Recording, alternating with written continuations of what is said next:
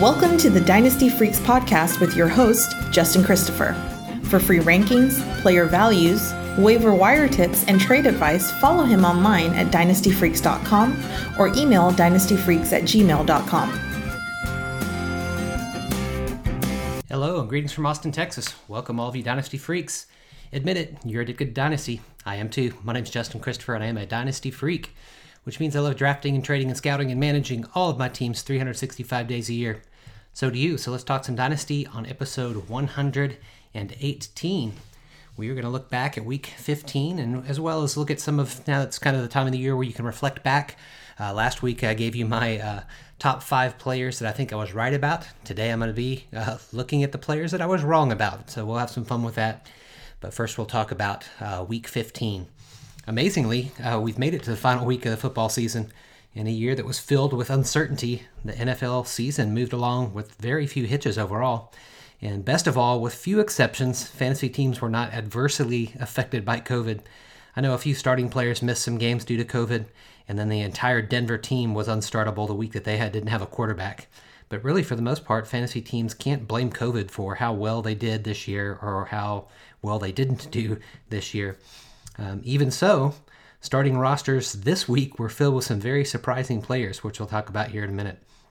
I hope that your teams fared better than mine. I know you don't care about my teams, but I lost 3 out of 4 semifinal games, leaving me just one opportunity at a championship out of my 8 dynasty leagues. I also made the final on one of my 2 redraft leagues too, so I do have 2 finals to play for next week. But like I say, and I mean it, win or lose, it's a joy to watch football all weekend and cheer on our dynasty teams. So I'm glad that we will complete the fantasy season this Christmas weekend. Just about a week away, we'll know who's been going to get crowned championships in your leagues. All that said, following all the games, here are some of my thoughts on week 15, or what you might call playoff week number 2. I'll reflect back on my 5 overall thoughts, and then I'm going to reflect back on 5 of my worst calls of the year in regard to players. So first, just some general observation from this week. I'll call it surprise playoff lineups. Surprise playoff lineups. One of the things that stood out most to me this week was the players who started in lineups this week. No one would have expected to start some of these players in their semifinal playoff matches at the start of the season, but they did, and it worked. I know I was knocked out of the playoffs by a team that started Ryan Tannehill, who's quietly become the 7th-ranked quarterback headed into this week, and he scored 37 points this week. I was looking at rosters of other playoff teams, and another team I saw benched Tannehill for Phillip Rivers. They were just streaming their quarterbacks, and they still won their game since Rivers, had a decent day of 19 points. I looked around the lineups, and I saw that many started J.D. McKissic on several of their teams that advanced to the finals this week after he scored 21 PPR points. One owner in my leagues advanced to the finals using McKissic and Salvon Ahmed as his starting running backs. He did not expect that to be the 2 players he'd be starting in the playoffs, yet they combined for 40 points. I have Salvon Ahmed on my roster in 4 of my 8 dynasty leagues, but I didn't have the guts to start him, even though we knew that Gaskins was out. If I did, though, I would have made at least advance to the final in one of my leagues. And then, of course, there was this week Tony Pollard. Got his first NFL start on Sunday, and he scored 28 points, more than Ezekiel Elliott has scored in a single game this entire season. So even in the playoffs, streaming quarterbacks and picking up these handcuff running backs, it carries teams to wins. Even dynasty leagues, some of these players were on the waiver wire when the season started. So that's my first reflection. I looked back at all the rosters of the teams that were in the Final Four and had advanced to the Super Bowl, and was surprised to see some of the players that they started this week that led them to wins. Similarly, my second observation was just reflecting back on the year. I'll be a little bit more reflective on the whole year, not just week 15. I will call this waiver wire wonders. Waiver wire wonders. This year, there were several players on the waiver wire to begin the season that became every week starters and really an incredibly valuable dynasty assets in the case of a few of them. Dynasty managers that grabbed James Robinson off the waiver wire after the Jaguars traded for Leonard Fournette to Tampa Bay. Oh man, they are happy, aren't they? In most dynasty leagues, it was Raquel Armstead. He was already on rosters and thought to be the lead running back after this trade was made early in the offseason. But savvy dynasty owners quickly picked up Devine Ozigbo, who was on the waiver wire, but even more savvy managers picked up James Robinson instead. And I'll talk about this here instead of when I talk about my 5 bad takes, but I'll list this as my biggest regret for this season.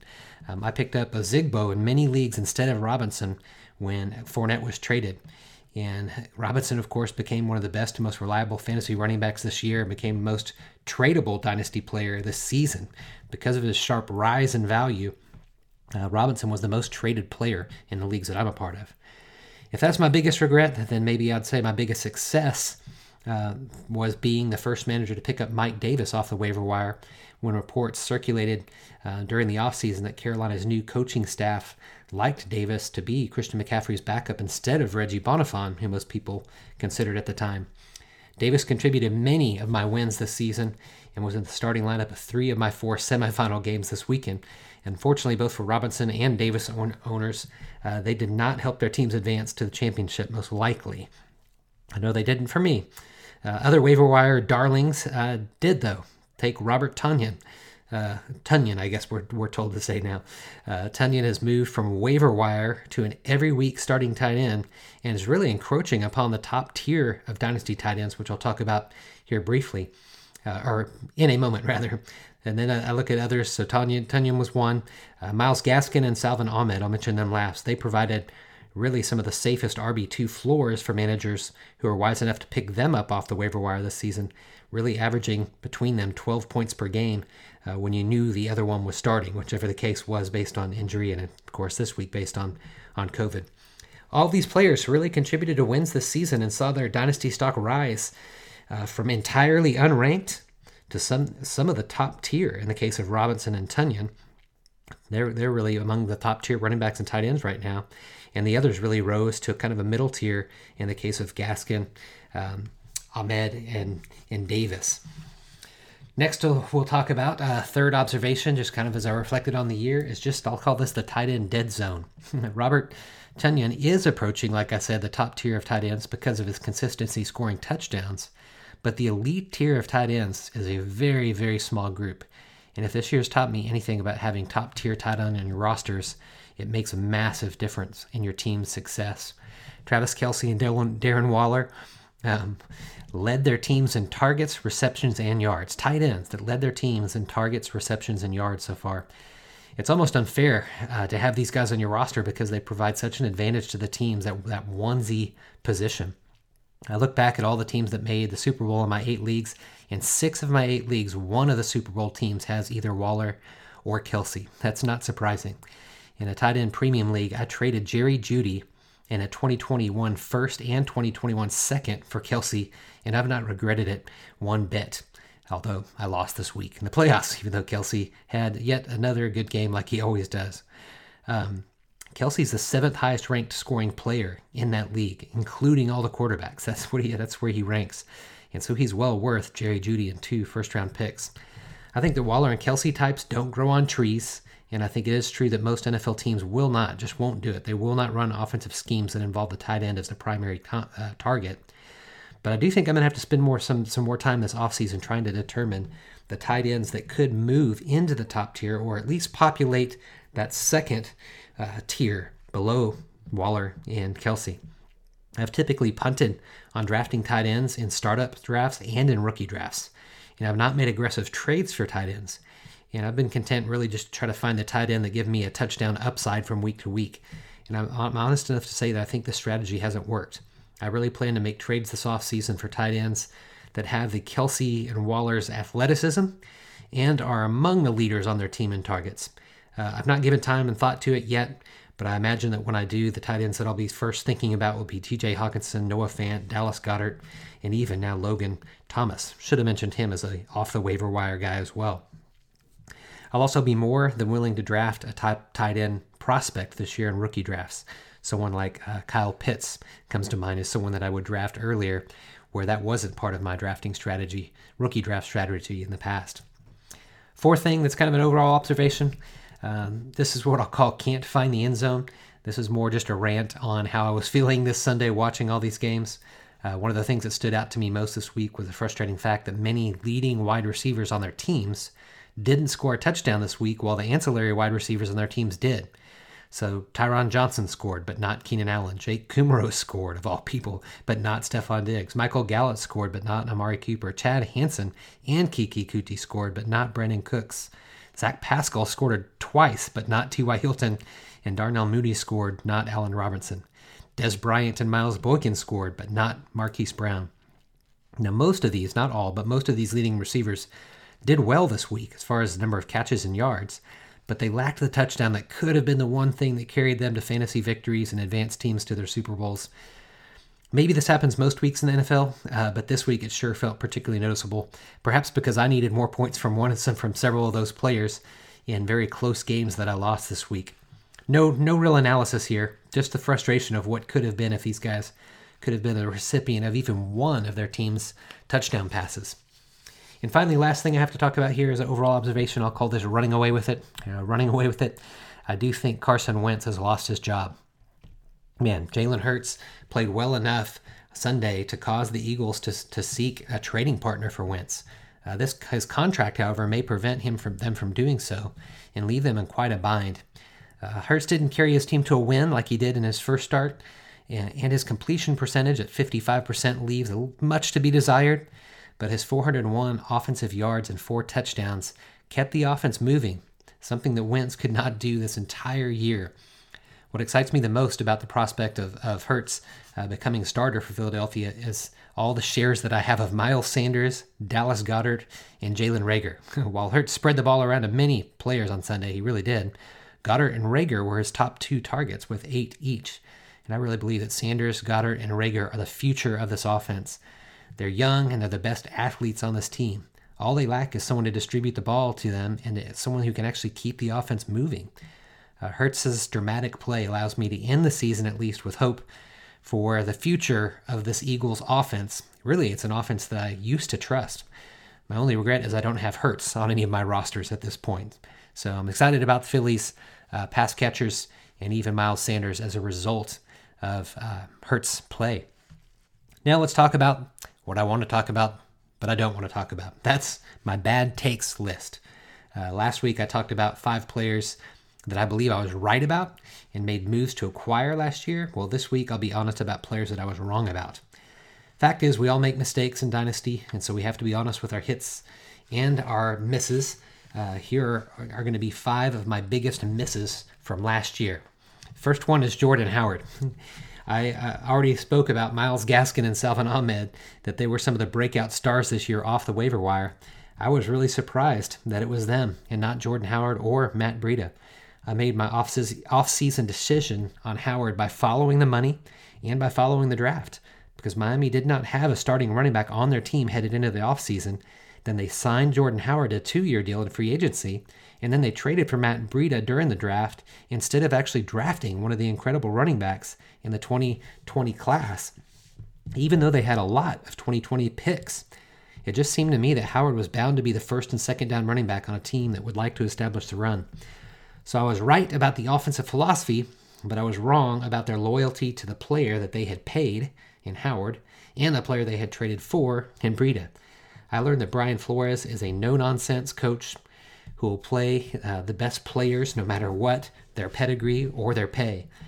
This reality is a good thing to note for future when you're evaluating players and prospects, especially undrafted free agents like Gaskin and Ahmed, who dominated carries in the games that they started this year. I traded for a second-round pick. I traded a second-round pick for Howard last year, and wish that I had the pick back, as it would have resulted probably in a player like T. Higgins and Michael Pittman, as far as where that pick was. I also traded Howard straight up for Tevin Coleman, which is more of a wash at this point since neither player has much dynasty value. And then in my deal for Howard, I also drafted him in the 11th round of a 14-team startup draft last year. I've yet to cut him in that league because the league is so deep with 14 teams and 25-man rosters with no kickers or defense. But he's still likely to get dropped from my team at the cut-down date next year after we draft some rookies. Howard was the player that I was most hopeful for going into this year, but I was also very wrong about. Second player that I was wrong about, bad take, would be Jack Doyle. I didn't make any trades for Doyle last year, but I did pick him up off the waiver wire once Eric Ebron got signed once he signed with Pittsburgh. And then I drafted him in the 14th round of a 14-team startup draft that I just mentioned. I've always believed that Frank Reich's schemes open up tight ends, and that with Ebarn's departure, I figured Doyle would be the first in line to benefit. And then after the Colts signed Phillip Rivers in free agency, my confidence went through the roof for Doyle because Rivers has a long history of targeting tight ends often. I feel like the process was right, but the result was not what I expected. I was very disappointed when Doyle was splitting time with both Mo Alie-Cox and Trey Burton. So far on the year, so we're not done with the year, but so far in the year, Doyle has had 459 snaps, Mo Alie-Cox 451, and Burton just 321. So Doyle leads the team in snaps, just barely, but he was not the player that they were scheming open the red zone. Instead, that was Trey Burton, who has the fewest number of snaps, but he's Reich's player instead. With fewer touches, he has far more fantasy points this season. So even so, Burton was hardly a startable tight end this year. The Colts tight ends just became an unstartable mess, and Doyle never started a game for me this season. I've continued to keep him on my roster in a few leagues, but I've also dropped him in a few of my leagues. I do think that Mo Alie-Cox will take him over in snaps next year, and he'll be the one that competes for Burton. But Burton's going to be the one that's schemed up in the red zone for those looks, like I thought Doyle would be. I was wrong on Doyle, but it's not really been that disappointing given the value that I had for him. Third player that I'll say that I was wrong on was Antonio Gibson, rookie Antonio Gibson. I had Antonio as my 28th ranked rookie in the 2020 class. As a result, I didn't draft him anywhere. While his college film was full of highlights, he only touched the ball 77 times in college. In my opinion, college experience and production are among the biggest factors that I weigh. They weigh the heaviest for me when looking at prospects and creating rookie rankings. So I decided that I just couldn't trust Gibson as much as 20, at least more than 27 other guys that I had ranked ahead of him. Also, the fact that he was a running back and a wide receiver in college made me suspect that he'd be more of a gadget guy in the NFL. I still stand by that line of thinking that caused me to rank him 28th, but I should have allowed his draft capital to change my opinion more than it did. Gibson was drafted by the Washington football team early in the third round, and the team claimed that he was drafted to play running back and not receiver. Coach Rivera's offseason comparisons to the role of Christian McCaffrey, whom he had with Carolina, seemed really outlandish, and I thought it was more coach speak to me. So I really refused to bump Gibson up my board even after those two factors. I didn't get him in any rookie draft because my buddy, Dave Moogie, he drafted him in every league that we're in together. And he was right and I was wrong. If low volume and multi-use highlight film prospects like Gibson come out again, I really will have to rethink my evaluation of them. Finally, fifth player. No, we got a couple more. This is the fourth player that I was wrong on is Chris Herndon. At the end of the season, I was convinced that Herndon would be the next breakout tight end. After he missed the 2018 and 2019 season due to injury, managers dropped him from most of their dynasty rosters. So this time, last year, right at the end of last season, that's when I started picking him up in every league where he was available. Herndon did have one of the most productive rookie tight end seasons ever, and people forgot about this going into his second year, and they dropped him. When I made moves for Herndon, New York's only returning wide receiver at that time was Jamison Crowder. I thought it was very possible that Herndon would be the second most targeted pass catcher in New York this year. Well, then the Jets signed Brashard Perriman in free agency, then they drafted Denzel Mims, but even so, I was still confident in Herndon's upside.